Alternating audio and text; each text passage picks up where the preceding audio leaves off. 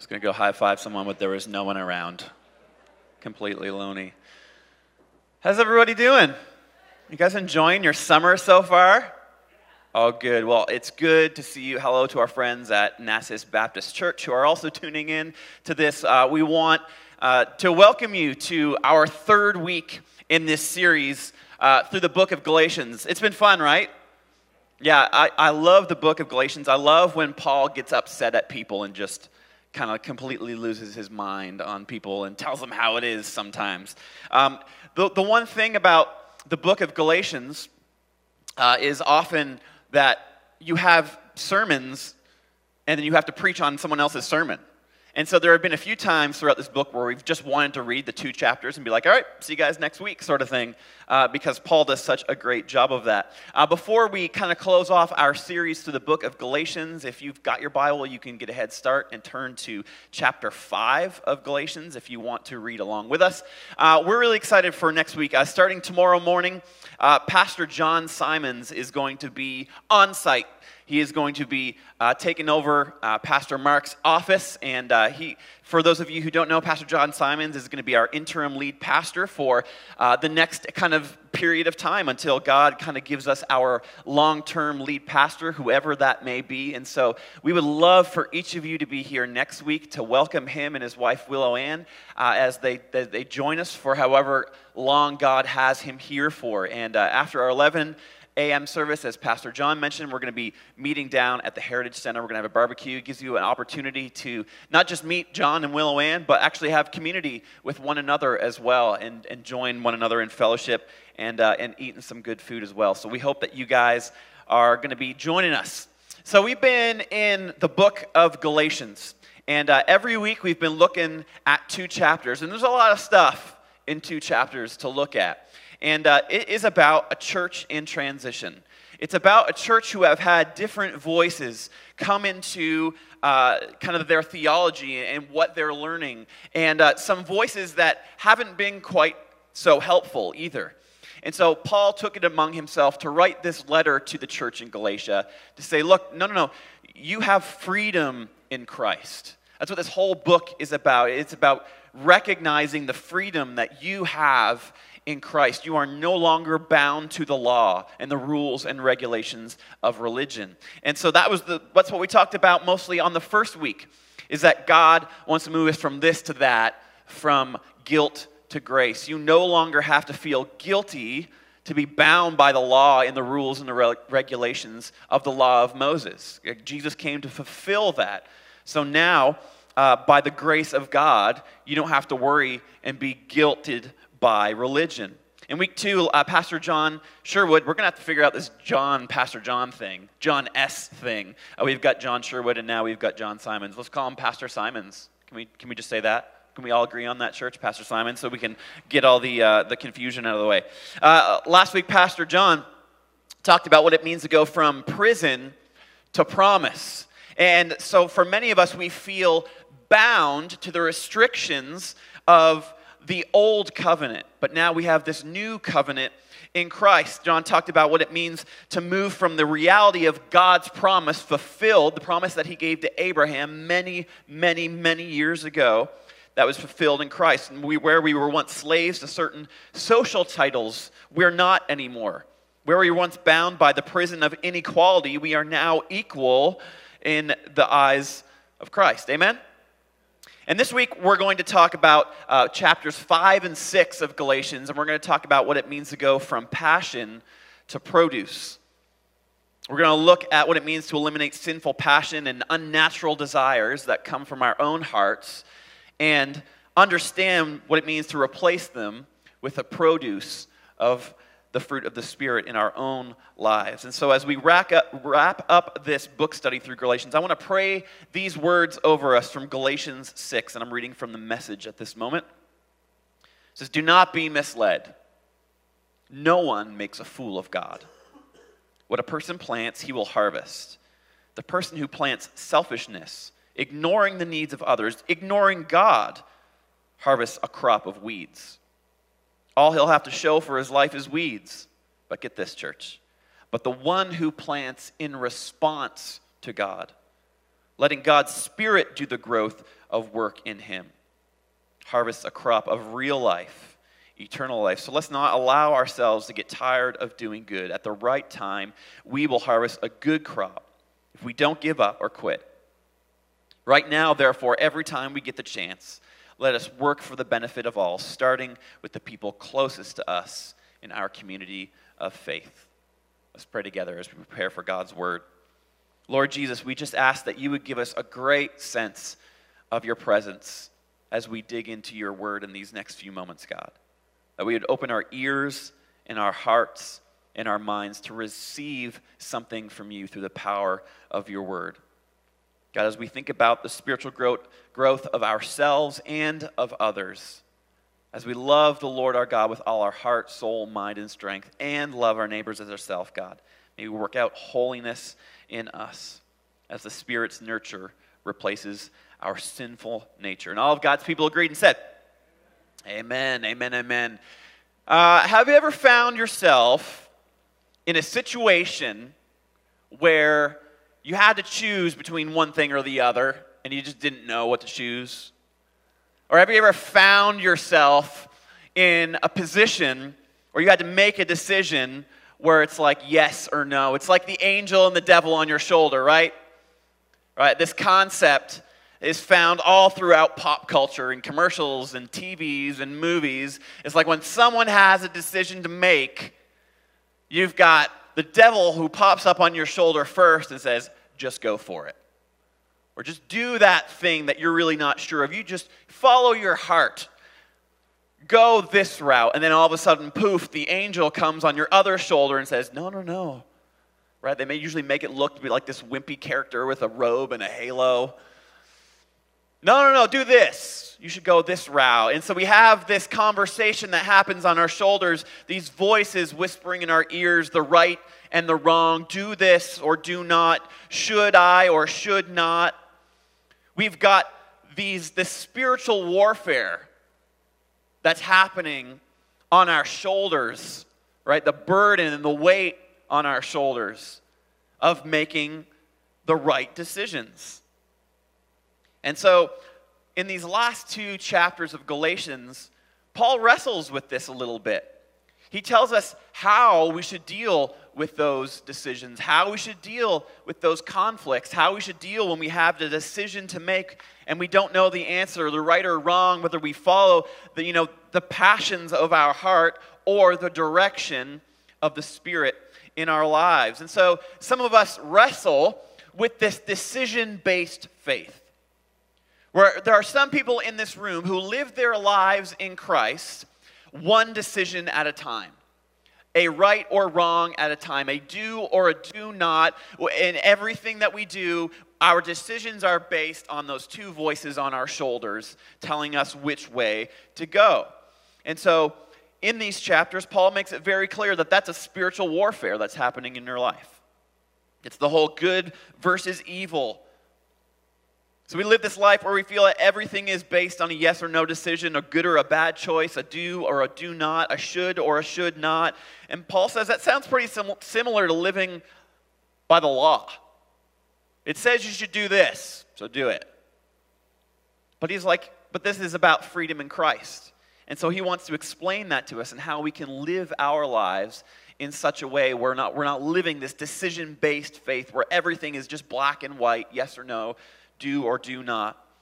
And so this is how he puts it in Galatians 5, starting at verse 16. He starts off by saying this: let the Holy Spirit guide your lives. Then you won't be doing what your sinful nature craves. The sinful nature wants to do evil, which is just the opposite of what the Spirit wants. And the Spirit gives us desires that are opposite of what the sinful nature desires. These two forces are constantly fighting one another, right? That's the angel and the devil on your shoulder. These two forces are constantly fighting each other. So you are not free to carry out your good intentions, but when you are directed by the Spirit, you are under no obligation to the law of Moses. So what Paul is saying here is that sin is your default. Like, sin is your default. When you were born, You were born with a proclivity to sin. You were born with something called your sin nature. If you have a brand spanking new little infant baby, very small and beautiful and innocent, it's a sinner, right? Like the sin nature. It's ingrained in our soul. It's a genetic part of our soul because of what Adam and Eve did, the first man and woman. Because of their mistakes, they set the bar to have this sin nature, this thing that is always in us. And throughout our entire life, our sin nature will pester you. It will annoy you. It will challenge you. It will trick you. Sin nature is this thing that always comes creeping up. It's the devil on your shoulder. It's the things that the whispering in your ear, what to do, the do or the do not, the should or the should not. We've got this sin nature, but Paul begins to talk about the Spirit's nurture. So it becomes nature versus nurture. And when you live according to the Spirit, it works in your life in such a way that slowly and surely nudges out your sinful nature to replace it with the Spirit's nurture, what it wants to do in your life. God wants to get rid of the sinful nature, right? This process that we call holiness or sanctification, or whatever big word you want to use. And it begins to nudge it out when we follow the Spirit. In other words, following Jesus doesn't eliminate your capacity to sin, okay? But living in the Spirit slowly but surely replaces your sin nature with the Spirit's nurture. We let the Spirit take control of our lives. And it teaches us to live in such a way where we're not living this decision-based faith, but we're led by the Spirit. And it speaks to our lives and we know which way to go. We know what to do because of who God is and the goodness of Him in our lives. And so some of us are fighting this certain sin that kind of keeps coming up in our lives. We're fighting this battle that this vicious cycle of things that keep happening in our lives. And we keep wrestling with it. And then we feel the shame of always making the wrong choice afterward, right? So we need to give the Spirit control over your thoughts. Give the Spirit control over your actions and let it cover every area in your life so that the Spirit's nurture can begin to nudge out our sinful nature. And so we have this conflict of choice, right? The enemy, Satan, is this very persistent teacher of rebellion. Right? We see it in this picture of the angel and the devil on your shoulder. He's a very persistent teacher of rebellion, but the Spirit is a great teacher of resistance. And the power of God in us, that is the Holy Spirit, is so powerful that it can speak over those things. That is the conflict of choice. We should want what the Spirit wants for us. We should go where the Spirit wants us to go. We should want to lean in the Spirit's direction as we live in it. So Paul tries to help us to distinguish between these good and the bad choices. And most of us, I would say, are probably familiar with the fruit of the Spirit. We're going to talk about that in a moment, but for a second, I want to talk about the vegetables of sin. And for most of us, when it comes to arguments about things, we usually find ourselves on one side or the other. Cats and dogs, for example. Some of us are cat people, some of us are dog people. Now, there are a few of us who don't really care one way or the other, but for the most part, we're either one or the other, or we have a bent to one another. So let's do a little poll. And you guys at NBC can do this here as well. I want you to raise your hand if you find yourself more of a dog person. Raise your hand. Right.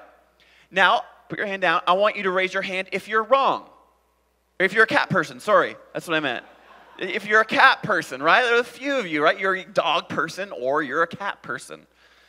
Let's talk coffee and tea. How many of us here would like coffee more? Raise your hand. Right? And how many of us might actually like tea a little bit more, right? Yeah. And liberal and conservative, how many of us are, I'm just kidding, don't answer that question. I don't want to know. I don't care. If you love Jesus, I don't care. Some of us are like red and blue, right? liberal, conservative, whatever. And some of us, like if you had to choose, if you had the choice, you have the choice of eating only vegetables for the rest of your life or only fruit, right? How many of us would choose vegetables over fruit? Raise your hand. Yeah, one. Right, that was a few of you. How many of us would eat fruit as opposed to vegetables? Of course, right? And so we're all familiar with the fruit of the Spirit, and I love how Paul, before he gives us those things, he gives us this long list of things when we follow our sinful passions, our human desires, and I like to call them the vegetables of sin. This is what it says in Galatians 5, starting at verse 19. When you follow the passions of your sinful nature, the results are very clear. Sexual immorality, impurity, lustful pleasures, idolatry, sorcery, hostility, quarreling, jealousy, outbursts of anger, selfish ambition, dissension, division, envy, drunkenness, wild parties, and other stuff. Let me tell you again, as I have before, that anyone living that sort of life will not inherit the kingdom of God.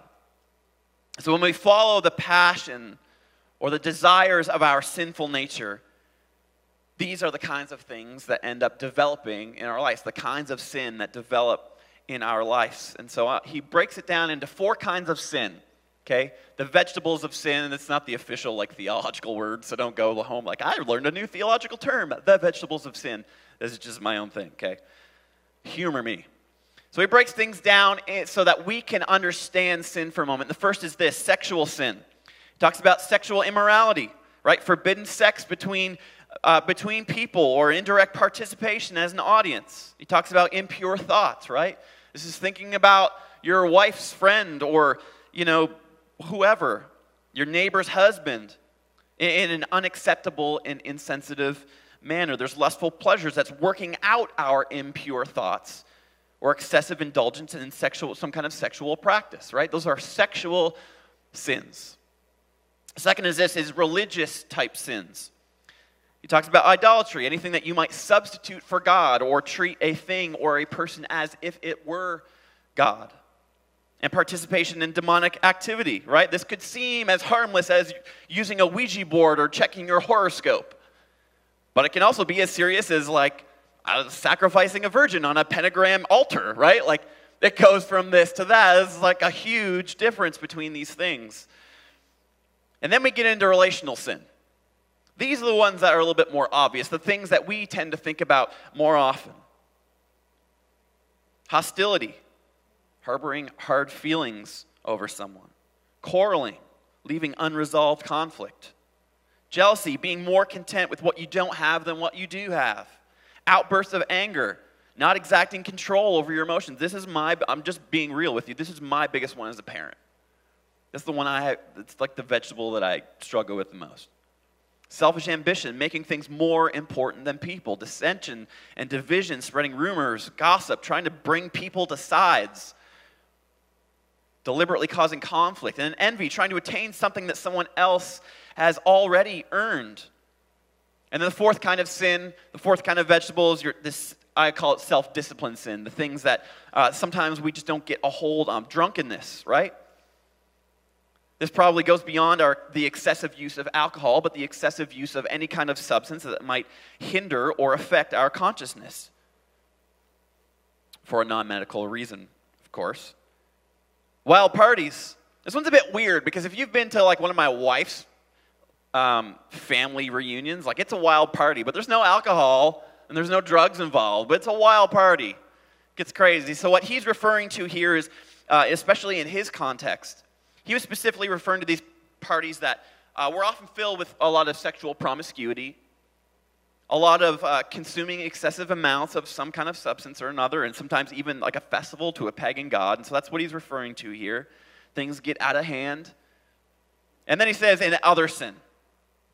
And so he brings these up, not just for us to get a view of what we need to be watching out for, not just to say, these are the kinds of things that our sinful nature, that the passions of our heart, and the desires of our humanness, these are some of the things that get us into trouble. That when we're not living by the Spirit, this is the mess that we get ourselves in.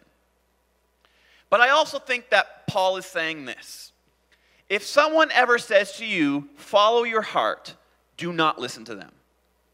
For me, that is the worst, most non-biblical thing you could ever tell someone. Just follow your heart. Because our heart has a natural, sinful proclivity to choose what we think is best, our humanness. It has a bent to choose the things that we think is best. But follow your heart. Don't do that. Follow the Spirit. This is what Paul is saying. Well, I don't know whether to do this or that. Well, just follow your heart. No, don't do that. Follow the Spirit. Well, I don't know whether we should purchase this house or what. Just follow your heart. No, don't do that, because you'll probably pick the one with the worst kitchen or something, right? Like, I need to do this or I need to do that. Follow your heart. Don't do that. Follow what the Spirit wants to do in you. Because Jesus invades our life in such a way that the power and the presence of His Spirit in us is enough to lead us and to help us make the right choices, the right decisions, the yeses and the nos, the shoulds and the should nots, the do's and the do nots. And so don't eat the vegetables of sin, but produce the fruit of the Spirit in your life. This is what it says in Galatians 5, starting at verse 22. But the Holy Spirit produces this kind of fruit in our lives: love, joy, peace, and patience, and kindness, and goodness, and faithfulness, and gentleness, and self-control. There is no law against these things. And so this constant argument about the law throughout this whole book has been these people who have come into the church in Galatia and saying, for those of you who are not Jewish, you need to still follow Jewish stuff, but still follow Jesus. In other words, you need to follow the law of Moses, but also follow Jesus. And Paul's saying you cannot do one or the other. But when you follow Jesus, these are the kinds of things that are produced in your life through the power of the Holy Spirit: love, joy, peace, patience, kindness, goodness, faithfulness, gentleness, and self-control. Those are the kind of things I want in my life. So I'm not a farmer, as you can tell. I'm not an arborist or an agriculturalist at all. But if there's one thing about fruit that I can tell you, is that it takes time to cultivate. Like, it takes time and patience and resources and more time. It takes work and effort to cultivate fruit. It takes time to grow these things, either physically on a tree, but also in your life. And it's the same with the fruit of the Spirit. They take time. It's not like you give your life to Jesus and all of a sudden you love your neighbor who keeps you up on the weekends, right? You don't just you follow Jesus and all of a sudden you find joy in cleaning the toilets at your work. You don't follow Jesus, and all of a sudden you find peace in every single funeral that you go to. Or have patience with your kids when they wake you up at 5:30 a.m. on your day off. Right?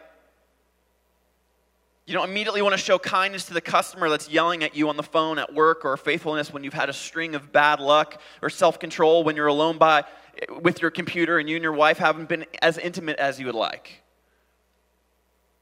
It doesn't just happen. It takes time to cultivate these things. And it's hard. It's hard work. Thank God that salvation is immediate, right? When we confess with our lips and believe in our heart and follow Jesus, that is an immediate thing. But holiness is not. It's proactive. It's something that you work at. Holiness is a journey. Seeing this kind of fruit produce in your life, it takes time. It's work. It's effort. But when we follow the Spirit, and when Paul says we live according to the Spirit, these things begin to cultivate in our heart and in our soul. We begin to see these things, and it begins to nudge out our sinful nature as this fruit overtakes the vegetables that happen and come up in our lives. And so what's the secret, right? Well, what's the secret to living a holy life? What's the secret to living a Spirit-filled life, right? Some of us try to live life by avoiding the vegetables and not having to produce the fruit in us. This is what Paul says in Galatians 5:24. Those who belong to Christ Jesus have nailed the passions and desires of their sinful nature to the cross and crucified them there. You see that? Those who belong to Jesus have nailed their passions and desires on the cross with Jesus. And since we are living by the Spirit, let us follow the Spirit's leading in every part of our life. Not just some, not just the easy parts, but in every part of our lives. Let us not become conceited or provoke one another or be jealous of one another. So most of us who struggle with sin in our lives is because we live trying to avoid it. For those of us who maybe have this like recurring theme or this recurring sin or this recurring thought, this mindset that keeps coming up and up again, and we feel bad and we feel ashamed by it, it's probably because you might be living your life in such a way where you're just trying to avoid sin. But Paul's saying stop trying to avoid it and live according to the Spirit and let the fruit produce that in you and move it out of the way. He's encouraging us instead to live in the Spirit so that the fruit does the job for us. Your ability to restrain yourself from sinful passions depends on your willingness to live according to the Spirit. That's your job. That's a proactive thing. Let me say that again. Your ability to restrain yourself from sinful passions, that is the stuff that happens, the vegetables of sin, right? All those other things that occur because we follow our heart or follow our human desire or sinful passions. Our ability to restrain ourselves from those things depends on our willingness to live according to the Spirit. So you need to begin to ask yourself, how far am I willing to go to live in the Spirit, to make changes in my life? How far am I willing to go? How hard am I willing to listen? How hard am I willing to worship? How hard am I willing to chip away at the things in my life that are wrong and that I'm struggling with? So instead of living our lives in such a way that is trying to avoid sin, live your faith in such a way where you're living in the Spirit and have the fruit begin to cultivate in you. Let us move from this to that, from sinful nature to the Spirit's nurture, from passion to produce. And so that's kind of Paul's micro way of looking at our own spiritual journeys. And so he takes all of chapter 5 to kind of tell us how we nudge out the sinful nature in our life so that we can have the Spirit's guidance and leading in our own lives to help make good decisions, to help follow Him, to put us in the places where we need to be, where we can be served best. And so he looks at our own personal growth, and then he takes that and he says, if you can do that, if you can live by the Spirit's leading and not by the passions and desires of your own heart, if you can do that, then we become better at the kingdom mentality. We become better at serving one another. So he moves from the micro to each one of us in our individual walks and journeys with Jesus to the macro. He looks on the outside when we recognize the freedom that we have in Christ. We are then equipped and ready to love others and serve others, right? To love the Lord our God with all our heart, soul, mind, and strength, and love our neighbors as ourselves. One moves us into the other. And so Paul moves the conversation from our own spiritual growth to loving our neighbors. And we let the fruit of the Spirit produce in our lives. It slowly and surely nudges out the other stuff, and we begin to look beyond ourselves.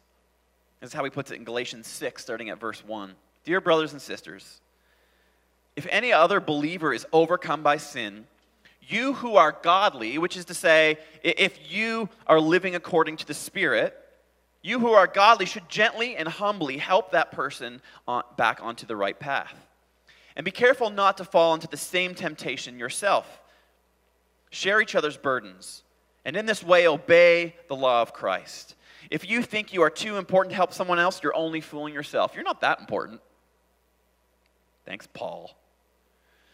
Verse 7, you will always harvest what you plant. Those who live only to satisfy their own sinful nature will harvest decay and death from that sinful nature. But those who live to please the Spirit will harvest everlasting life from the Spirit. So let's not get tired of doing what is good. At just the right time, we will reap a harvest of blessing if we don't give up. Therefore, whenever we have the opportunity, we should do good to everyone, especially to those in the family of faith. It pays to live according to the Spirit, not only just for our own lives and for where God wants to take us, but for the lives of others. When we follow the Spirit's leading, we learn how to love one another better and serve one another better. It doesn't just pays off for me and my eternity and for how God wants to lead in my life. It pays off for others. It pays to not live according to the passions and the desires of our sinful nature. It brings us closer to Jesus and to others. Living in the Spirit replaces self-indulgence with loving service to others. So the secret of loving our neighbors as ourselves is living in the Spirit and not giving in to our sinful human passions. Do not live ashamed of the sinful nature of your life. We all have it. We were all born with it. Live empowered by the power and the presence of the Holy Spirit in your life. Lord, move us from passion to produce. Let me pray for us. Jesus, we thank you for the harsh words of Paul. And sometimes we use his rebuke of others to hear your voice, to see where you are challenging us, to see what we need to do to live closer to you, to not live in such a way that we depend on our own self-indulgence, but to love and to serve others well. God, in this moment, in these next few moments as we continue to worship, as we listen to these words of how you change our whole heart, not just part of it, when we give you our whole lives. God, if you need to do work in us, God, we open up the altars, we open up our chairs, we open up our space, God, for you to live and move and breathe amongst us, God. If we feel we need to pray for one another, may we do so. God, if there's someone in the room that we just feel you nudging us to go support with prayer, God, we pray for that. But in this moment, God, do the work that only you can do. My words are nothing without you. My words are nothing without your word. But God, may you use them to change and to transform and to challenge. God, may we live not by our sinful passions, but by the fruit that you want to produce in your life through the power of the Spirit. And all of God's people agreed and said,